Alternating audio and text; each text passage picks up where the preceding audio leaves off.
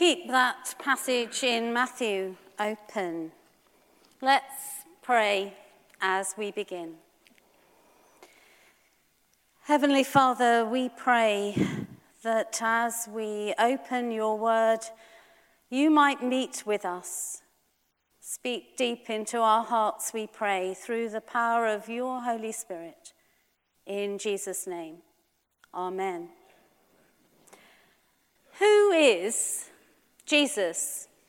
Or perhaps an even more important question, who is Jesus to you?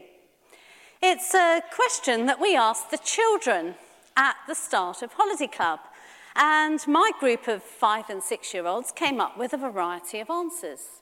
He's our friend, a brother, a teacher, a miracle worker, the Son of God.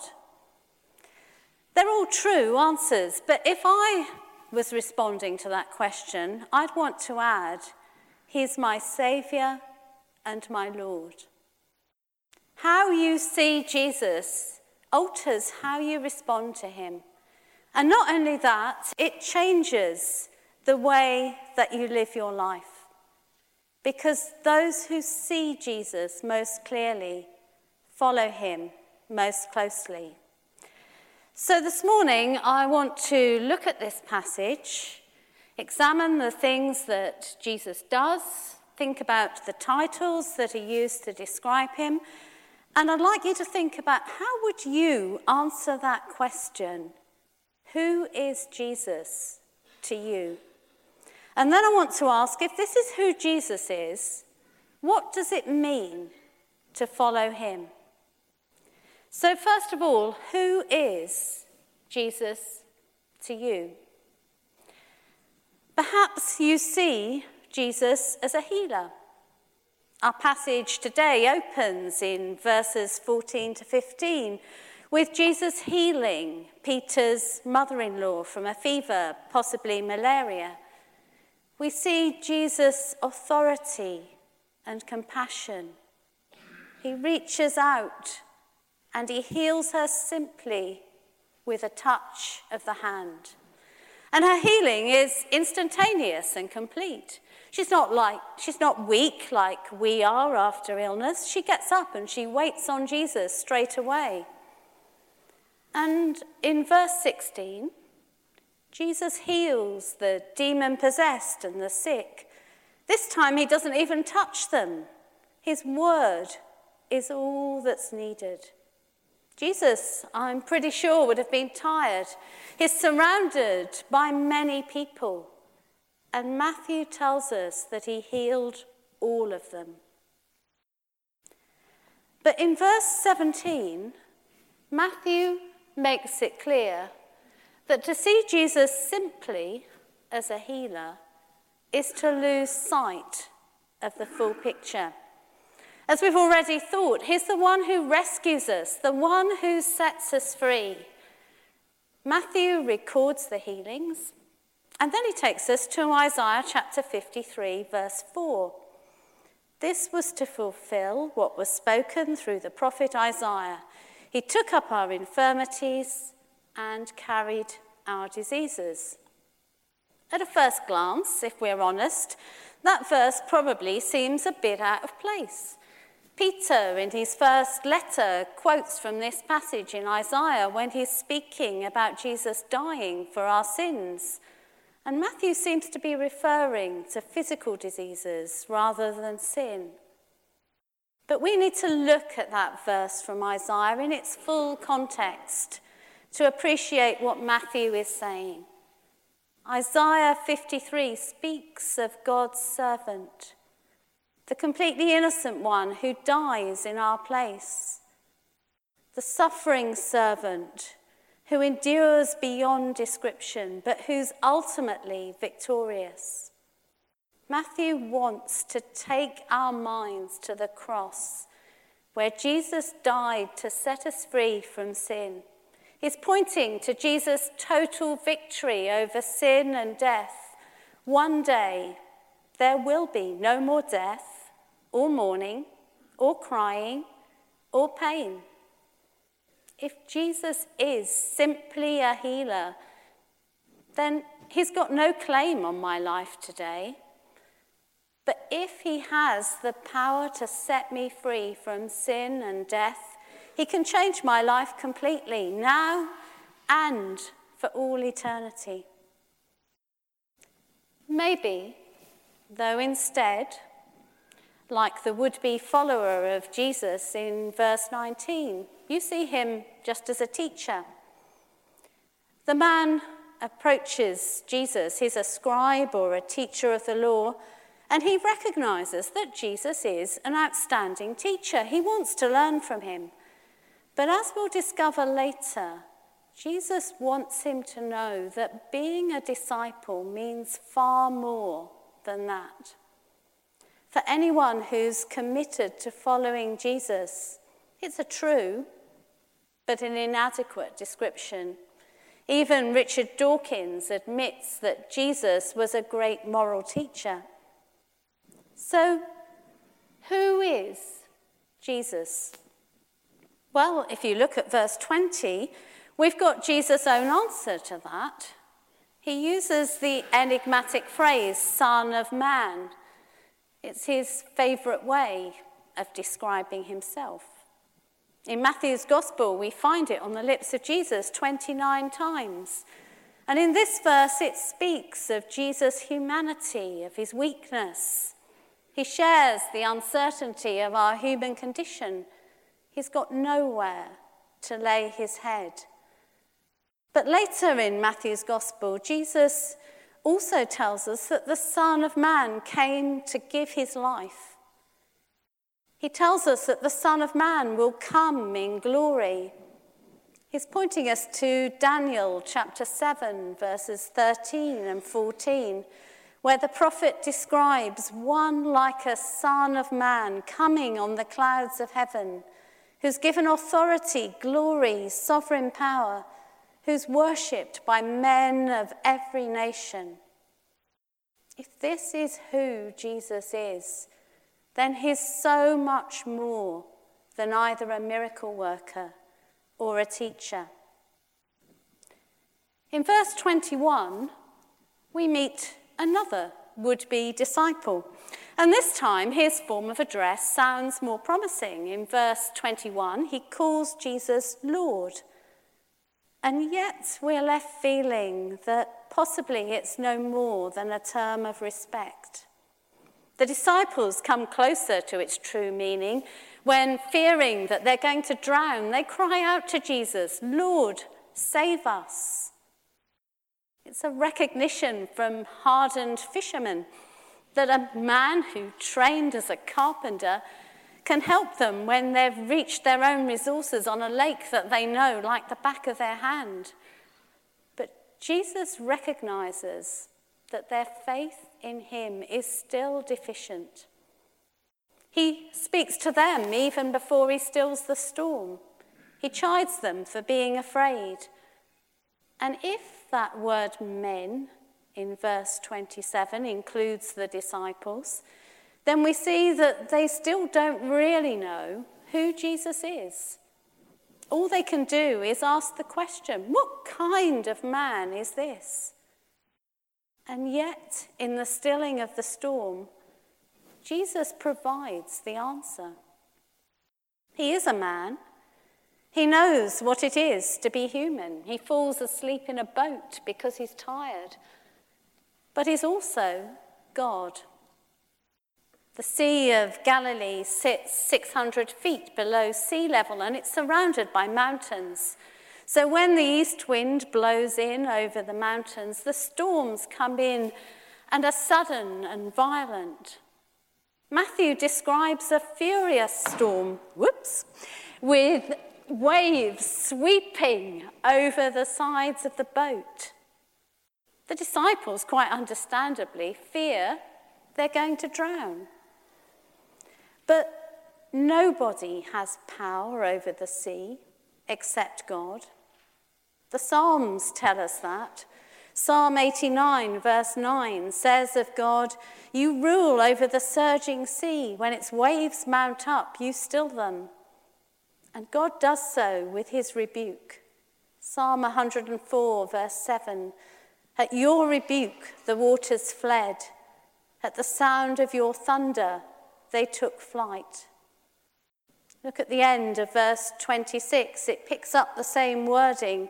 Jesus rebukes the wind and the waves, and the sea becomes completely calm. Jesus can do what only God can do. So, who is Jesus to you? If you look at those descriptions of Jesus on the screen, I wonder which one is the answer that you'd give. Is he simply a healer or a teacher? Or is he the one who set you free from sin and death, the one who gave his life for you and will return in glory? Is he truly your Lord? If not, then I invite you, carry on meeting with us as we journey through Matthew's Gospel. As Giles was talking about the Discover course earlier, join it in October. That question, who is Jesus, is too important to ignore. In this passage, we find the word Lord on the lips of a would-be disciple. It's cried out by Jesus' chosen disciples. But at this stage, we see men who are struggling to really understand what it means to own Jesus as Lord and follow him. So I'd like you just to go back and look again at those verses 18 to 22 and see what Jesus teaches us about what it means to follow him. First of all, in verses 18 to 20, he tells us that it means counting the cost.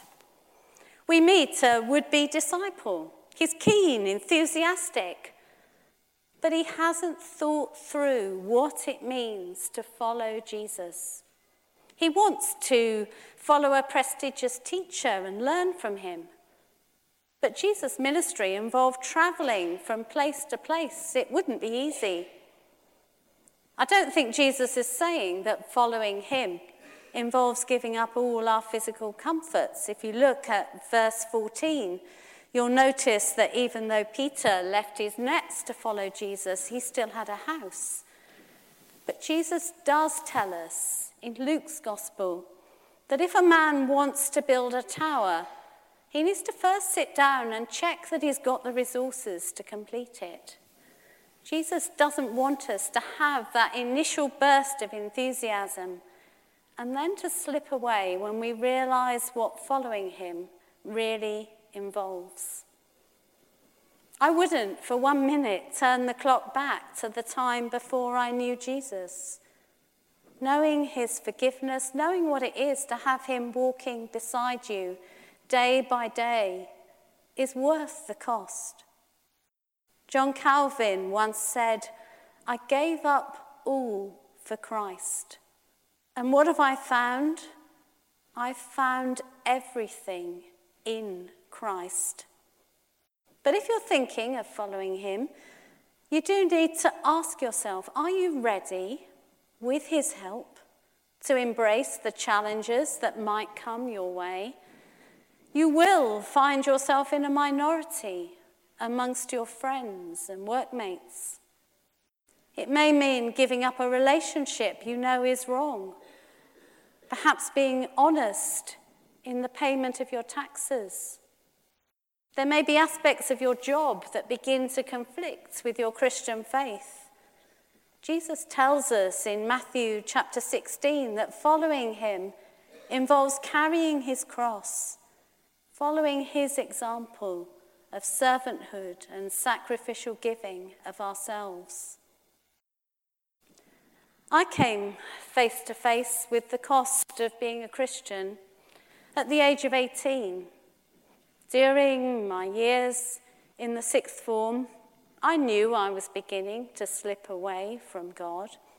And so when at the end of my A-levels, a non-Christian young man asked me out, I said yes. Someone to go out with over the summer sounded fun. I wasn't intending to start a long-term relationship. But that relationship did continue.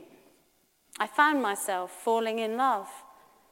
I began to realize that it would probably end in marriage.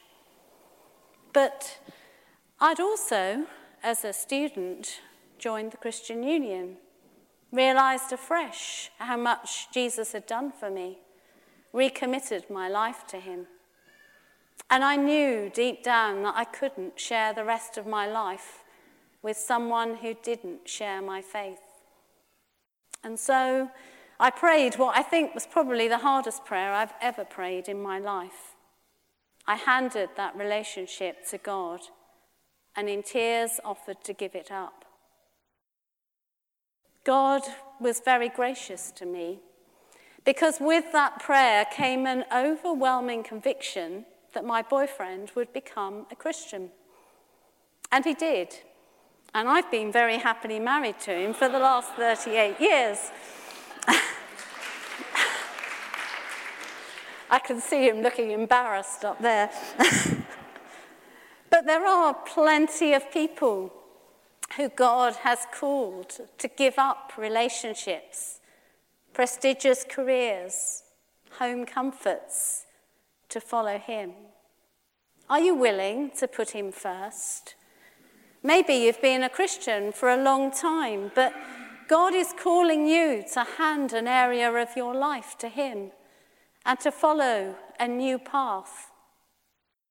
Because following Jesus does mean counting the cost and wholehearted commitment. That's what Jesus teaches the second would-be disciple in verses 21 to 22. At first, Jesus' words sound pretty harsh, don't they? Especially for a Jew who would be expected when someone died to bury them within 24 hours. For the eldest son, it was an obligation that superseded all others. Even reciting the basic Jewish prayer was no longer a requirement. But Jesus says those shocking words we find in verse 22, "Let the dead bury their own dead."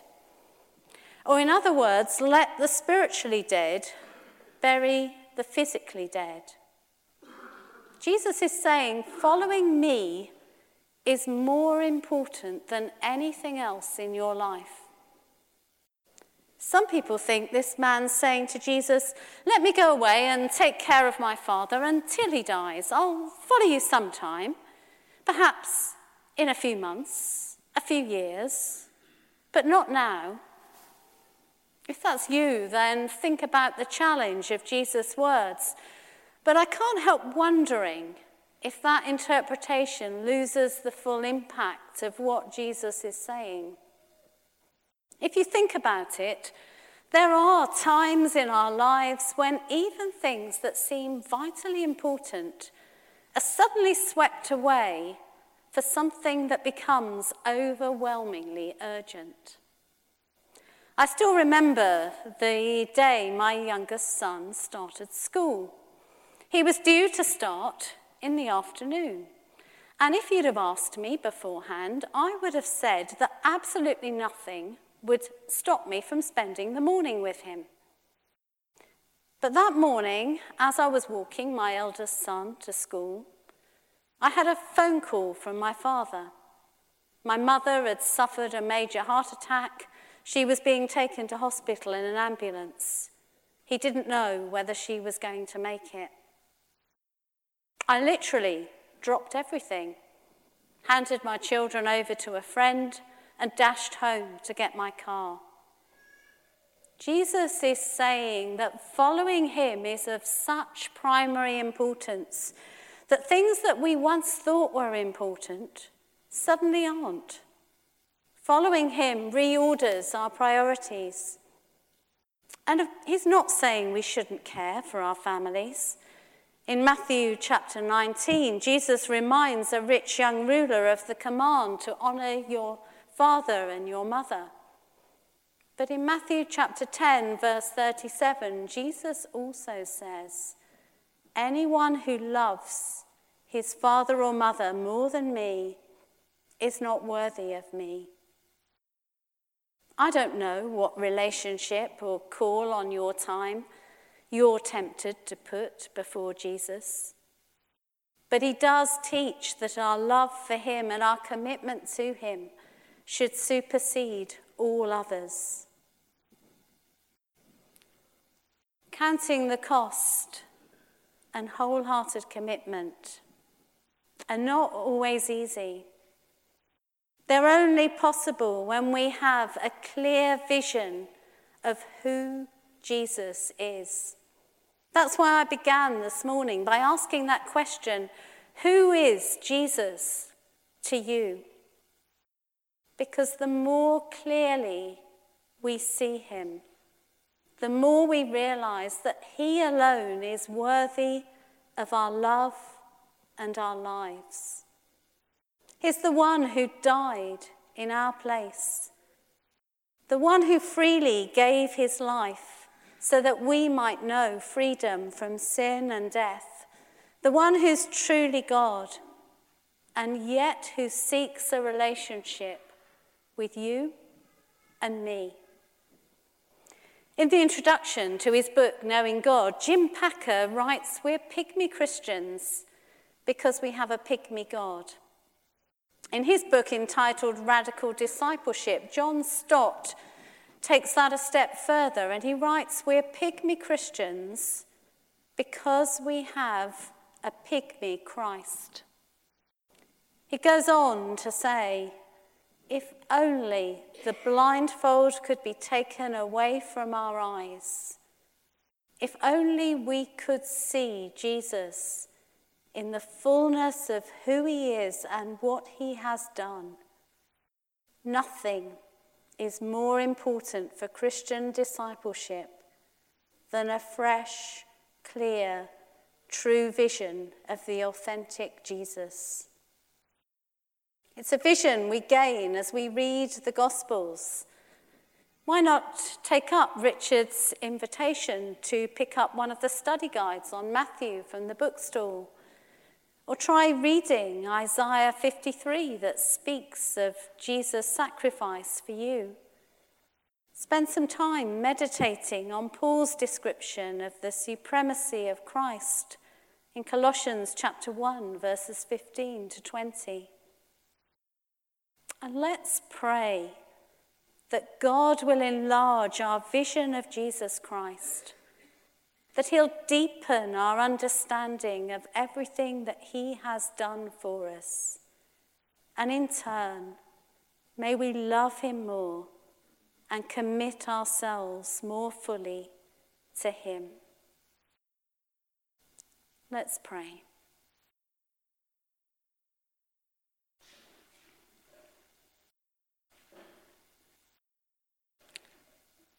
Heavenly Father, please forgive us for the times when we put other things before Jesus. We ask that you will help us to see him more clearly, to know what he has done for us, and to see him in all his fullness. And in turn, please give us a deeper love for him and increase our desire to follow him more closely. In his name we pray. Amen.